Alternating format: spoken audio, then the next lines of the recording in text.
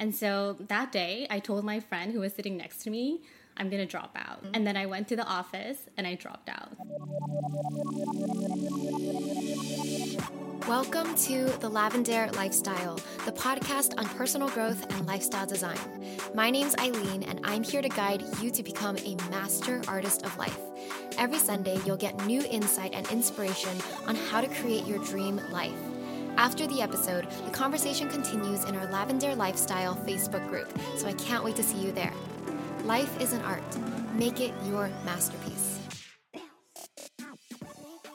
Hey guys, welcome back to the Lavender Lifestyle. So our podcast guest is Miss Julie Kim. We've actually known each other since high school, but it's really nice to see how far she's come. So Julie Kim is the founder of Julie Kim Consulting. She helps middle school and high school students get accepted into their dream colleges, and she helps people find what they want to do with their lives, which is really similar to what I like to talk about. So I'm excited to have her here. So Julie, can we start with your story? How did you even find this passion of helping others find their path? Yeah, so when I was in high school, I really didn't know what I wanted to do. And parents would say things like, you have to be a doctor or a lawyer.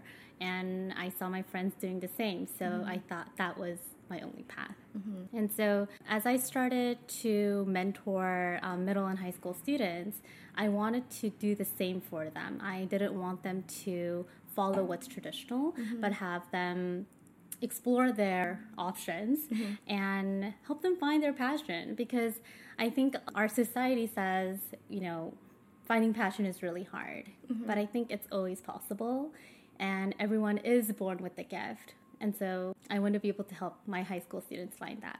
Yeah, so what was your struggle, though? Can you lead us through, your college career? Yeah, so after high school, I couldn't attend the university that I got accepted into because we didn't have citizenship back then. So my parents couldn't... so you got accepted, but you couldn't go. Yeah. Did you know that you couldn't go when you applied? Yeah, and so I don't know if you know in high school, I probably don't, but my close friends would ask, oh, where are you going? And I would just say, oh, I don't know yet, even though I knew I got accepted.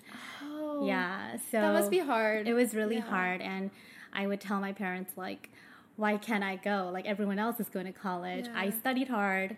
I did everything, but why can't I go? So I was really frustrated at that time. And so I had to attend community college for a little bit while the immigration stuff was being completed. Yeah. And so after that, I got accepted into UCLA and I studied business economics because, again, that seemed like the right thing to do. Right. And my first econ class, my first calculus class, I absolutely hated it. And I was like, what am I doing here? Why am I solving calculus problems day in and day out? And why am I never able to explore my passion and interest? And so that day, I told my friend who was sitting next to me, I'm going to drop out. And then I went to the office and I dropped out. Immediately. You didn't even consider switching majors. You're just like, what made you decide dropping out was the answer? Because I didn't have clarity. And I didn't know what I liked or what I didn't like. And I was just really fed up with the societal norms. Yeah. So I needed to stop everything, pause everything, and think through what is it that I really want to do and learn. So I dropped out, and for that year, I just explored. I tutored a lot of students, I worked, I made money, I read a lot of books, and after that, I re-entered USC to study business. Yeah. And the school appealed to me because they teach you practical skills in life, and they teach you how to communicate, present, network. And during that time, I also found my passion for education. And so it really shows that everything sort of happens for a reason. Yeah. And one thing led to another and another. And then after USC, I was like, okay, I'm going to go to Harvard for education school. Yeah. That's where I belong. That's what I want to study. And I'm so passionate about it.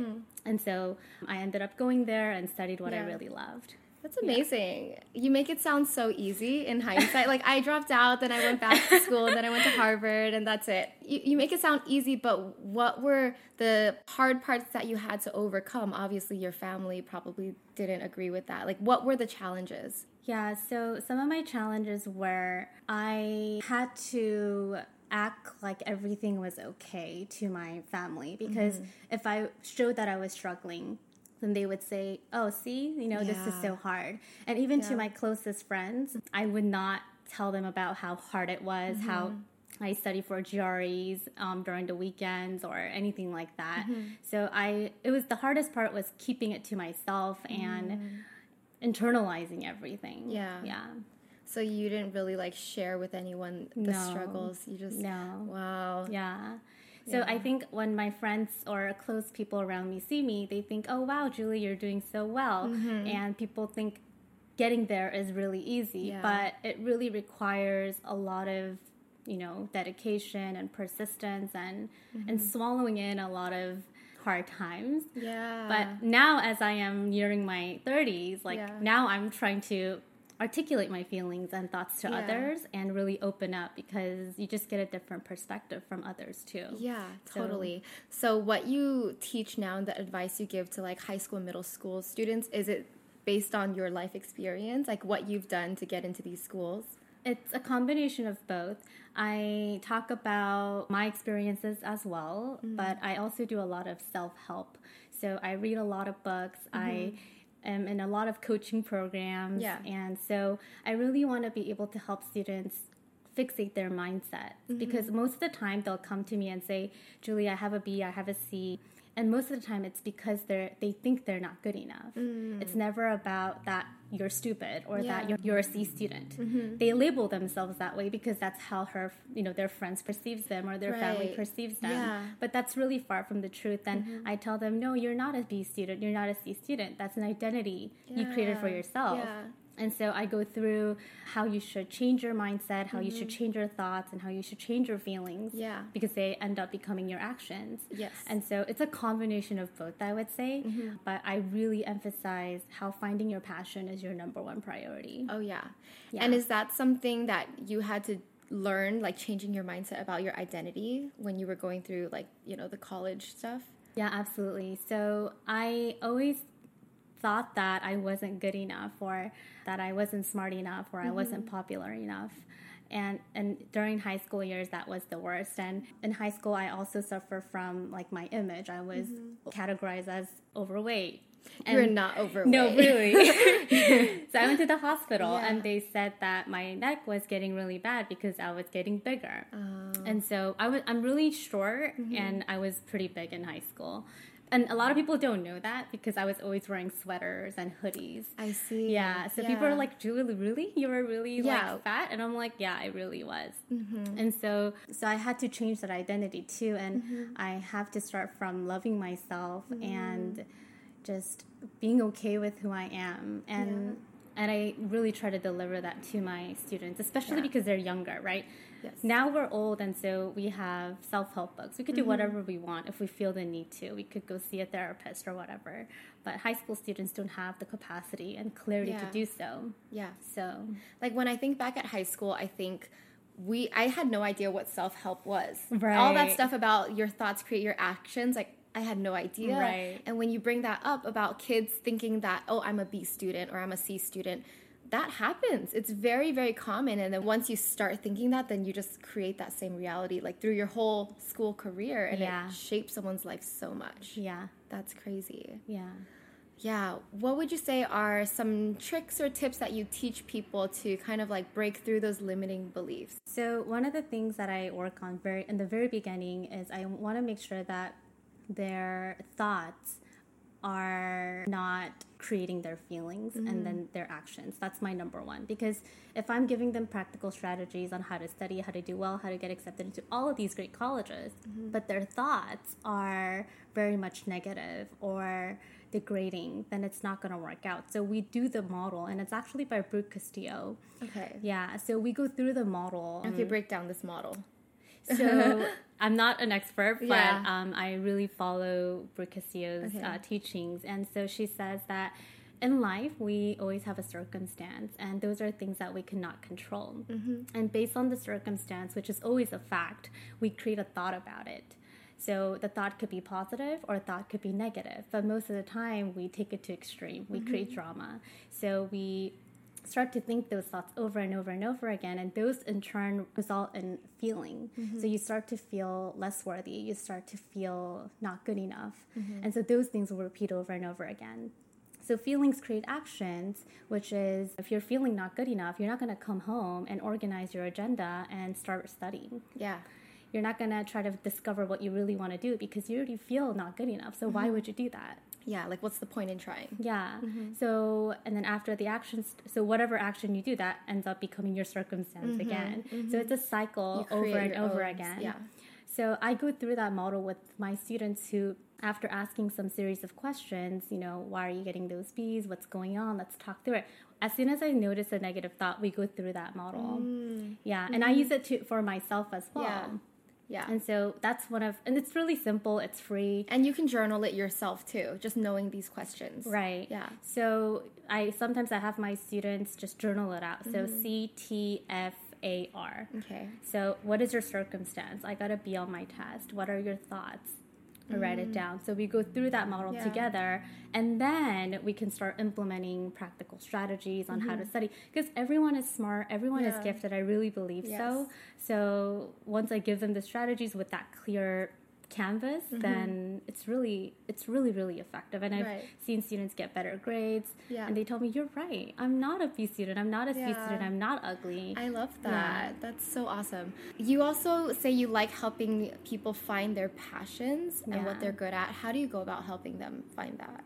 Yeah, so usually they say that passion comes from series of interests. So they have examples of Julia Child where she didn't just one day become, a chef bringing French food and cuisine to America. It took her many, many series of events to get to that point. So I have my middle and high school students explore. I have them try out an art class through Skillshare. I have them volunteer at a soup kitchen, not for college, but for experiencing what it's themselves. like. Yeah. I have them take hip hop classes, but they were always afraid to because they would say, "What are you going to do with that? Or is that going to be useful for college?" Yeah. So I have them do a lot of things, and if they do like reading, I recommend them books. But most of them don't like reading. I also actually give them a lot of YouTube clips, I also share you too. Oh, thank you. And so a couple of my female students, they watch you and they're like, "It was so inspiring." So I think a lot of exposure to different fields. Hands-on is always good because I don't want them to just stay at home and think, okay, when is passion going to come to me? It doesn't work that way. You have to go out there. You have to try it, explore, experience. Exactly. So experiencing it. So that's how we get to a point of, okay, Julie, I'm really interested in this now. How can we take this further? Yeah. I love that so much because I think it's important to find your passions earlier. It's better because I also went through a phase of life where when I graduated from college, I'm like, okay, now what do I do? And I had to go out and try all these different things. And I wish I was able to try those earlier in a way. Yeah. I think kind of the mindset you had, I had the mindset of okay, I'm going to do this for college and ASB for college and this extracurricular looks good for... everything is just to achieve and get that goal. But it shouldn't be about that, especially when you're young. No. You should go out and explore. Yeah. And I think sometimes parents say, well, why is it that we have to do this now, right? Why can't we do this in college or later? And I ask, why can't we do it now? Yeah, there's no reason to. And so, and it actually looks better on college because they see that you only do things that matter to you. And they like that even more now. Yeah. So if you're going to might as well spend time on it. Do it because you love it. Exactly. Yeah. I love that. So let's talk about college admissions because I know each year it gets harder and harder for students to get accepted. And it's a complex topic and it's huge. So what is your opinion on it? What should students be thinking now? How should they prepare? Right.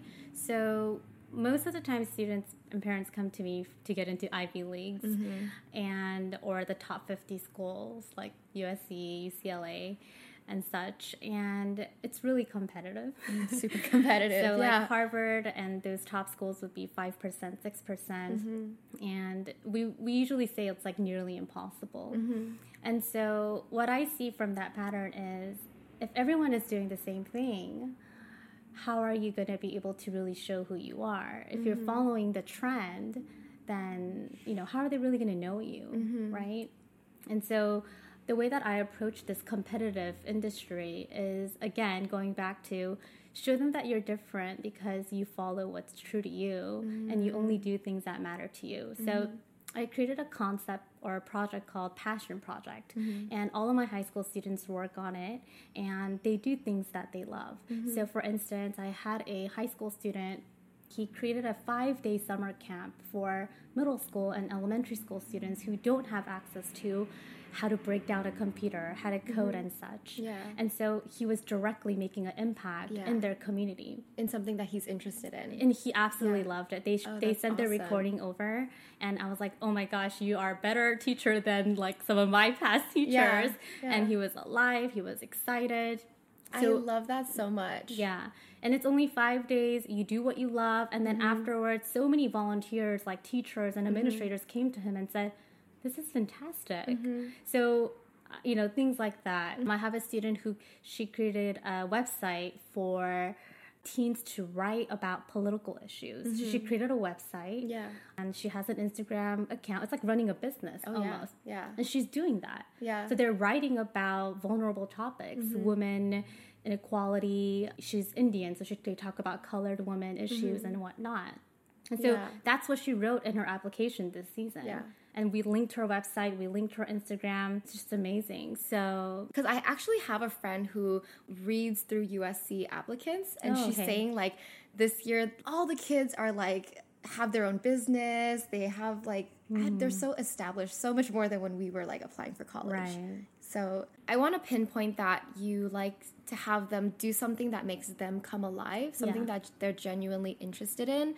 I think everyone in the world should find that thing that they can work on and be super proud of. Yeah. And to be able to do that when you're young, obviously that's going to appeal to like college admissions people. Yeah. Yeah. And along that way, they're going to fail. They're going to come across roadblocks. And I say, good. Yeah. You're going to learn something. Nothing is perfect. Yes. And so I think it also builds up their character, which colleges look at. And just, when you go to college and after you graduate, it's the same thing. People are attracted by your character, not by, what's on your resume. Yeah. Right. Are there any college admissions myths that you like to bust, like common misconceptions and things like that? I think number one is having a lot of volunteering hours. So they would travel to Africa or Haiti or other countries where they're still developing, and parents still ask me these questions. I get them at least once a month. Do we need to travel somewhere? Do we need to do something really crazy? Like, how can we stand out? And now colleges, when they do college admission reviewers, when they do interviews, they say things like, no, just make an impact in your local community. Yeah, you don't have to go far. You don't have to go to Africa to do something. Yeah, and in 2016, Harvard Graduate School of Education, they released their report. It's called Turning the Tide. And what their report says is, let's stop this. And so that's why Yale, many other Ivy League colleges, they added an essay prompt that asks, what are you doing for your community? And so they want to stop this madness. But again, there's so much competition. That is so interesting that became like a common thing that people are doing for college. Yeah, so that's definitely a myth. And I mean, if you're doing it because you're so passionate about it, by all means. Yeah, great. But if you're doing it for the sake of trying to stand out, that's not something that we want. Because that's become another trend that you said, like, don't jump on a trend. Yeah. Because you're not going to be different. Yeah. And that's applicable to, like, our life in general. It is very true. Yeah. Wow, that's so interesting. You also talk about why everyone shouldn't chase after those popular colleges. Can you talk about why?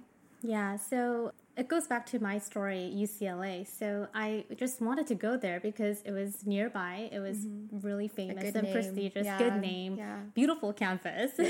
I was literally attracted because of the name. And a lot of high school students are like that. I ask, why do you want to apply to UPenn Wharton? And they said, well, it's UPenn Wharton. Yeah. And I say, how is it a good fit for you? And they don't know. Yeah, they don't know. So I really believe that if you find what you want to do, and it doesn't have to be a complete passion, even if you know what you want to do, even just a little bit, and you know what your gifts are, you want to use that to find a good fit for your college. So once I found that out, I thought, okay, USC is perfect for me because, you know, I looked at their class selections. I looked at what they offer. I looked at that they also have an education minor. And so it worked out for me really well, and it was really close to home. So that is a perfect definition of your dream college. Right. Yeah. Well, so you said you looked at the classes. What are some other things that people can look at to determine which college to pick? Because it can be hard. Like, how do you know you're going to fit? Right. So you want to first start off with where your GPA and SAT scores are.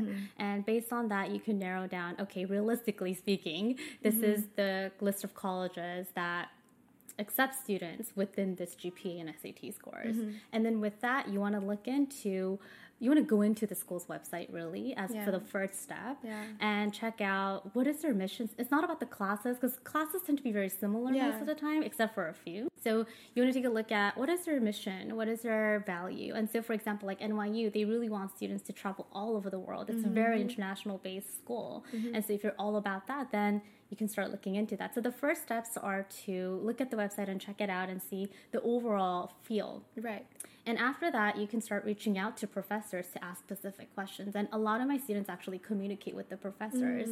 So they go back and forth saying, oh, you know, I'm really interested in this. Would you be able to speak with me for 10 minutes, 15 minutes on Skype? And some professors are so nice. Wow. Yeah, and so they get on a quick even phone. before they get admitted Yeah, into the even college. before they get admitted. Yeah. And a lot of students are scared to do that because they think, oh, what if they don't respond? Well, why don't you try, right? Exactly. And if they say no, then you're right where you started. Like, you don't lose anything. You don't lose anything. You just feel a little... That's a good tip. Yeah. Because I didn't even think that you can reach out to professors, even, especially if you're not a student. Yeah. But great tip. Yeah. But you just want to make sure that the emails are written in a very professional way. You know, you don't want to just say, give me some info here, right? Yeah, totally. So you could do that. And then you could also visit the schools. And one of the tips that I really love is when you visit the schools, obviously you're going to go through the campus tours and everything, but what I really like is actually talking to that current student. So I have my students list out 3 people that they're going to interview. Okay. And they take their phone with them and they say, oh, do you mind if I record our conversation? It's just going to be for me, etc. And so you ask questions, you know, how is it like here? What do you like? What do you not like? That's really important because we always focus on what we like. Yes. And, you know, what made you apply here? What were your reasons? And so that also gives you a couple of evidences to work with. Oh, that's very interesting. Yeah. Cool. Yeah. So a lot of teens are super busy, and you say, it's important to find your passion. So say they're working on exploring, but they also have all of these like homework, essays to write, finals. So how do you juggle all the responsibilities? What are your tips? Right. So I always say quality over quantity. And so when you're exploring, you don't want to explore so many at once. So maybe you could say, okay, October, I love drawing, so let me try that out. In November, you know, if I do like it, let me continue that. So when it comes to exploring your interests, you just want to do one at a time.